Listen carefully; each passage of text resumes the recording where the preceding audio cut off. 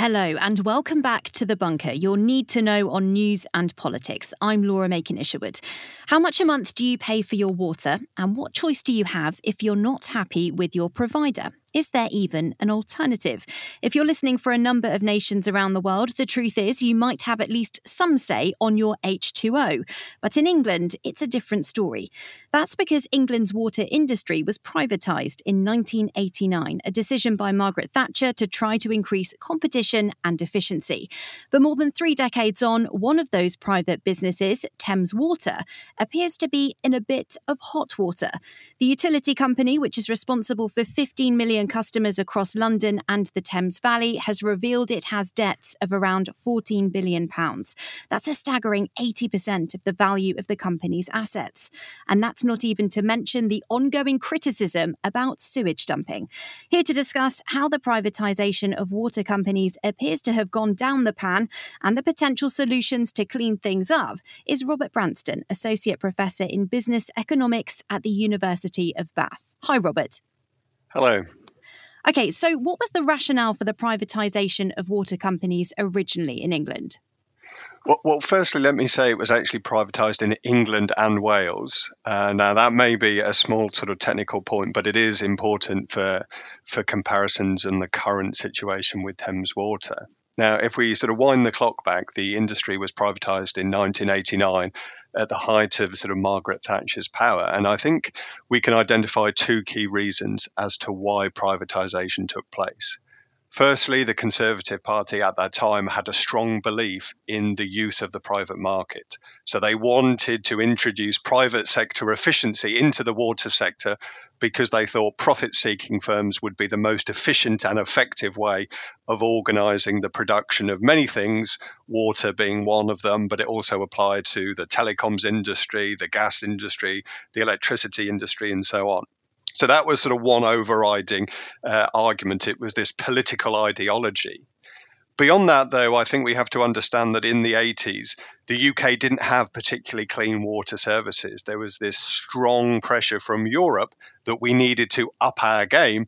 And so investment was needed in the industry to improve our water services, to improve the environment. And so the government at the time thought this money could be provided by private sector involvement in the industry rather than the state having to borrow or find the funds from taxation. And did that kind of work in the first instance there? You said about trying to up the levels of quality and everything. Did that work? I think the record of the industry has been mixed. So in some sense, yes, quality has improved. And you can go on to the industry's regulator, Ofwat, and see lots of statistics that show there have been some improvements. The trouble we have faced is that fundamentally the problem with having profit-seeking water companies is there a difference between what those companies are looking for, which is profits for shareholders, and what we as society are looking for, which is cheap water services that give us good quality services and a good, clean, safe environment too. There has been these tensions between those 2 competing goals. So let's wind it back then to 1989 and when Thames Water was set up. How was it funded back then? Did it have any debt? No, so one of the things that the Conservative government did at the time was wipe away any debts that the water companies had previously accrued. And actually, they were given an endowment of money in the bank at the time they were privatised to help them go forward. And the idea was that if they needed more money, that money should either come from the fees that consumers paid, the water charges we pay monthly or yearly, but also if needed, the companies could borrow some money to sort of smooth flow so they could invest today and have the benefits into the future. What we've seen, though, is that in recent years, that debt side of things has increased massively, and that is where Thames Water has got itself into trouble. And that debt level for Thames Water is at £14 billion now. So how have they reached that figure? Is it a case of corporate greed, or have there been other issues that have led it to fall into that hole? I think there are 2 broad issues behind the significant level of debt that Thames Water has. But let's be clear, it's not just Thames Water. There is a collective debt of all of the water companies of more than £60 billion. And I think in the case of Thames Water, we can see in recent years that debt has increased at the same time as many billions of pounds in profits have been taken away from the company in the form of dividends and sort of other loans given to the owners of the company. So in that sense, you could say there's certainly an element of corporate behavior. I'm not sure I would personally use the word greed, but equally, dividends have been paid at the time that debt has been going up. So you could say they are debt-funded dividends. But also, we know that the industry has required significant investment to take place, and investment costs money. That money has to be found from somewhere, and that is either from debts, from higher charges paid for by consumers, or the owners of the company actually putting more money into the business. And we actually see a combination of all three of those things taking place because charges have gone up. The other thing, though, to recognize here, I think, is that debts have gone up because of the debts themselves. So as inflation has gone up, so has the interest payments that need to be made for that debt. And therefore, overall, it's debt on top of debt. Can Thames Water turn it around? Can they get out of this mess? In theory, yes. But will it happen is uncertain. And I say that because clearly Thames Water has a number of owners. At the moment, that is mainly pension funds. If those pension funds want to continue to own Thames Water, they're going to have to put up some more cash. One of the biggest owners, the University Pension Scheme, of which I declare I am part, has said they support Thames Water and they will put more money in, but it needs all of the owners collectively to agree to that. They did already put some money in the last sort of 18 months, but the point is they need to put their hands in their pockets and provide even more money. And if they won't do that, then Thames Water is in real trouble and may not survive. If they do, there is certainly a way out of this crisis, especially if interest rates and inflation start to go down in the next couple of years. But it's certainly dicey at the moment. What happens if Thames Water can't turn it around? Like, what happens to the customers?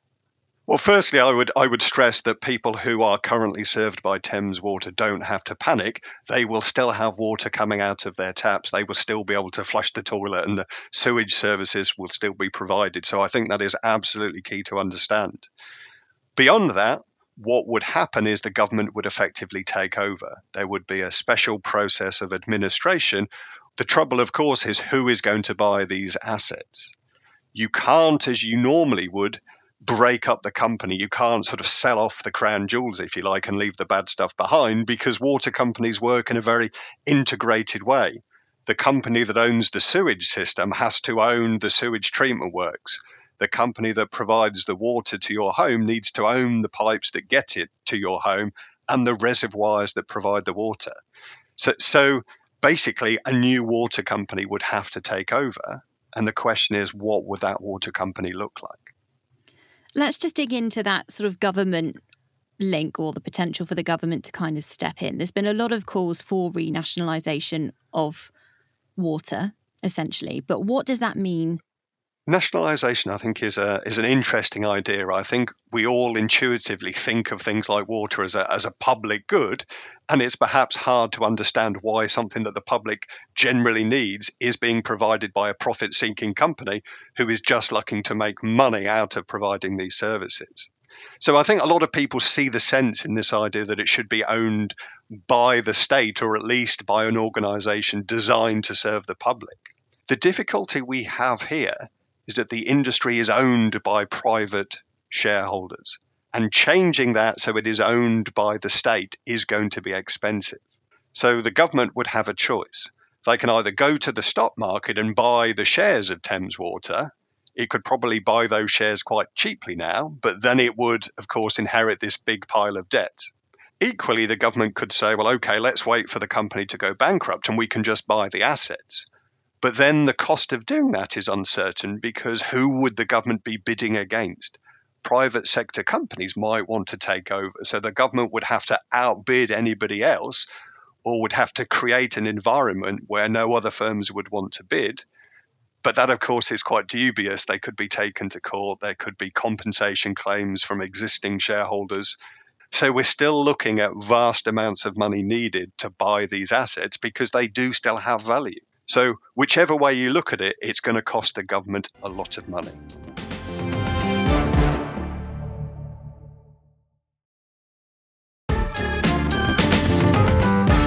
So let's look at other nations around the United Kingdom specifically. And let's turn to Scotland. So consumers there don't pay for their water bills separately at all, do they? Can you just talk to me about that scenario there? And why haven't customers in the UK kicked up a fuss about this? Okay, so as I said earlier, the industry was privatised in England and Wales, but notably not the other parts of the United Kingdom. So in Scotland, water services are currently provided by a company called Scottish Water, and that is owned by the Scottish government. The way that the charges for water services in Scotland work is that it is part of the council tax that individual households in Scotland pay, and the charges are based on the size of the property. Quite why people in England and Wales haven't sort of raised this as an issue, I suppose, is lack of knowledge. Most people in England and Wales see that they pay for their electricity, see that they pay for their gas, so it makes sense to also expect a water bill. And in Wales, like you said, water's been privatised there, but Welsh Water operates as a not-for-profit company. So how does that work in practice, and how does it compare to sort of the English system? Okay, so to answer that question, we actually need to take a step back and go back to the beginning of the privatisation process. So water services in Wales were privatised as they were in England at the same time, and they were initially privatised to a profit-seeking company. What happened, though, is that a number of years ago, the company that ultimately owned the water services in Wales got into a bit of financial trouble. It became part of a bigger group with interests in electricity. For various reasons, the water interests were sold off, I think it was for £1, to a new not-for-profit company that was created, which is the company we now know as Welsh Water. And that is what is called a company limited by guarantee. So it is professionally run, it is professionally organised, but crucially, it doesn't have shareholders who are looking for profit. Any money that that company makes is reinvested through further investment in the Welsh water sector or returned to customers in the form of lower bills. To make the company run, those professional managers who do the day-to-day operations are accountable to a number of trustees, so-called members, who are supposed to represent the Society of Wales, or at least the sort of the public who are getting water services in Wales, and indeed who have to live in that natural environment which is impacted by those water services. Does that reinvestment of cash mean that people living in Wales that are served by Welsh Water are getting a better deal, but also maybe better standards of water? Is there more investment in that infrastructure, preventing leaks, and also in technology as well? Quite whether you can say they get a good deal is very hard to say, because each area in the country has its own geographical challenges. We do, though, know that charges are capped by the regulator, Ofwat, and they try to take into account the individual challenges that companies face with their geographical area and say what is broadly fair for the companies to charge. So here I wouldn't so much talk about the pricing and value for money, but I would talk about the fact that Welsh Water doesn't have to pay dividends to profit-seeking companies. So there is a huge cost that Welsh Water simply does not face, which the profit-seeking water companies in England do face. So in that sense, it is better positioned because either it can charge customers less or it can reinvest the money in providing better services.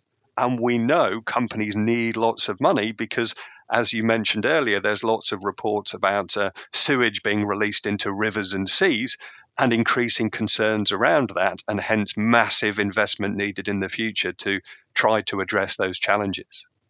Let's talk about that sewage now that you've mentioned it again. How are these companies being allowed to discharge waste into our waterways, our rivers, our seas? How are they allowed to do this? Well, I think here we have to remember that the water industry is one where we have lots of physical infrastructure and where that infrastructure goes back many years.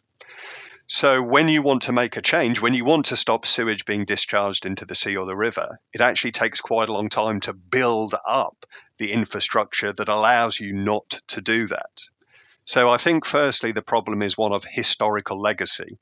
As I said to you at the beginning of the privatisation process, was partially about addressing the quality of our water services. So the issue of the environment and quality goes back many decades, and that simply takes a long time to address. The other issue I think we need to recognise is that the UK population is now bigger, so we're putting more sewage into the system because there are more of us using it. And secondly, we know we have changing weather patterns. So, there are more flooding, for example. So that is a challenge for the system itself. So here, I suppose you could characterize it as being the perfect storm of more use, historical underinvestment, and caring more about the environment. So there's lots of things that explain it. But more importantly, I think the industry for many years hasn't really had the knowledge to work out how much sewage it is putting into the system, because quite often it simply hasn't had the monitoring to know when it's using a lot of these facilities, which are designed to be overflows, if you like, for extreme storms. So to stop a sewage works being overwhelmed, they have this ability to sort of empty stormwaters into the river or the sea. And it just wasn't known how often these were being used because the kit hadn't been put in place to monitor those discharge events. Does it need to be policed, and how can it be policed? Or is this just going to be an ongoing issue, I suppose, we just have to deal with? Well, in theory, it should already be policed. And I say that because there are two organisations we need to be mindful of. The first is Ofwat, which is the industry's financial regulator, but also has various other sort of powers because of the licenses that water companies hold to provide their services. And so in theory, that is one area where activities can and should be policed, and they are getting increasingly strict. So there's widely agreed acceptance that they probably weren't that effective in the first few years of privatisation, but in the last sort of 5 to 10 years, they've certainly got a bit tougher, I think, on the industry. The other one that is perhaps most directly relevant to the issue of sewage discharge are our environmental regulators. So that would be the Environment Agency in England and the equivalent sister organisation in Wales. And here they give licenses to water companies to discharge into rivers and seas. Quite often those licenses were historical, and so there is limited power for the Environment Agency to sort of say, no, you can't do that anymore. But certainly they do have some ability to hold the industry to account. And actually, in the last couple of days, we saw the Environment Agency had taken Thames to court and actually got a fine of several £1 million put on Thames Water for illegally discharging sewage into a river. So is that enough power? That is certainly a very good question to ask. And, going to the rivers and seas would probably tell you that there probably isn't enough power, or at least use of the powers that they have. But equally, as I said earlier, when you want to clean up your rivers and seas, you can't do it overnight. Is this all going to eventually fall back on the general public and the bills that they're paying?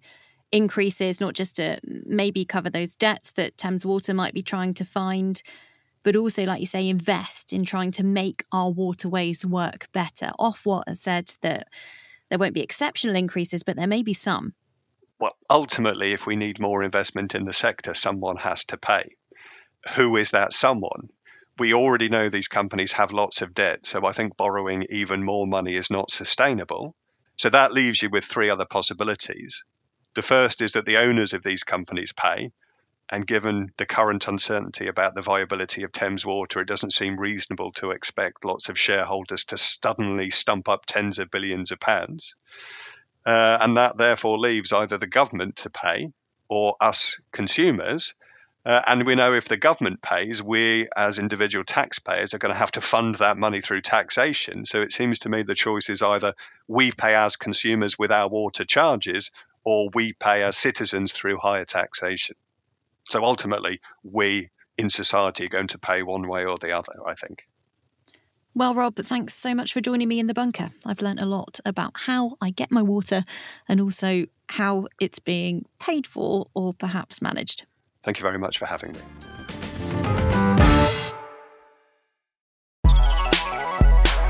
Hello, I'm Ros Taylor with news of Oh God, What Now, the politics podcast that's never going to leave its voter ID at home.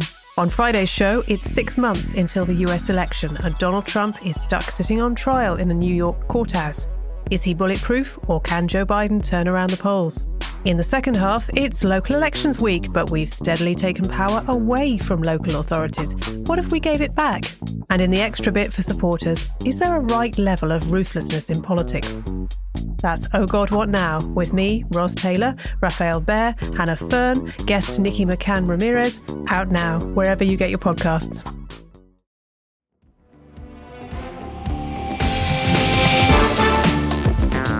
The Bunker Daily was presented by Laura Makin-Isherwood, produced by Kasia Tomaszewicz, with additional production from me, Adam Wright.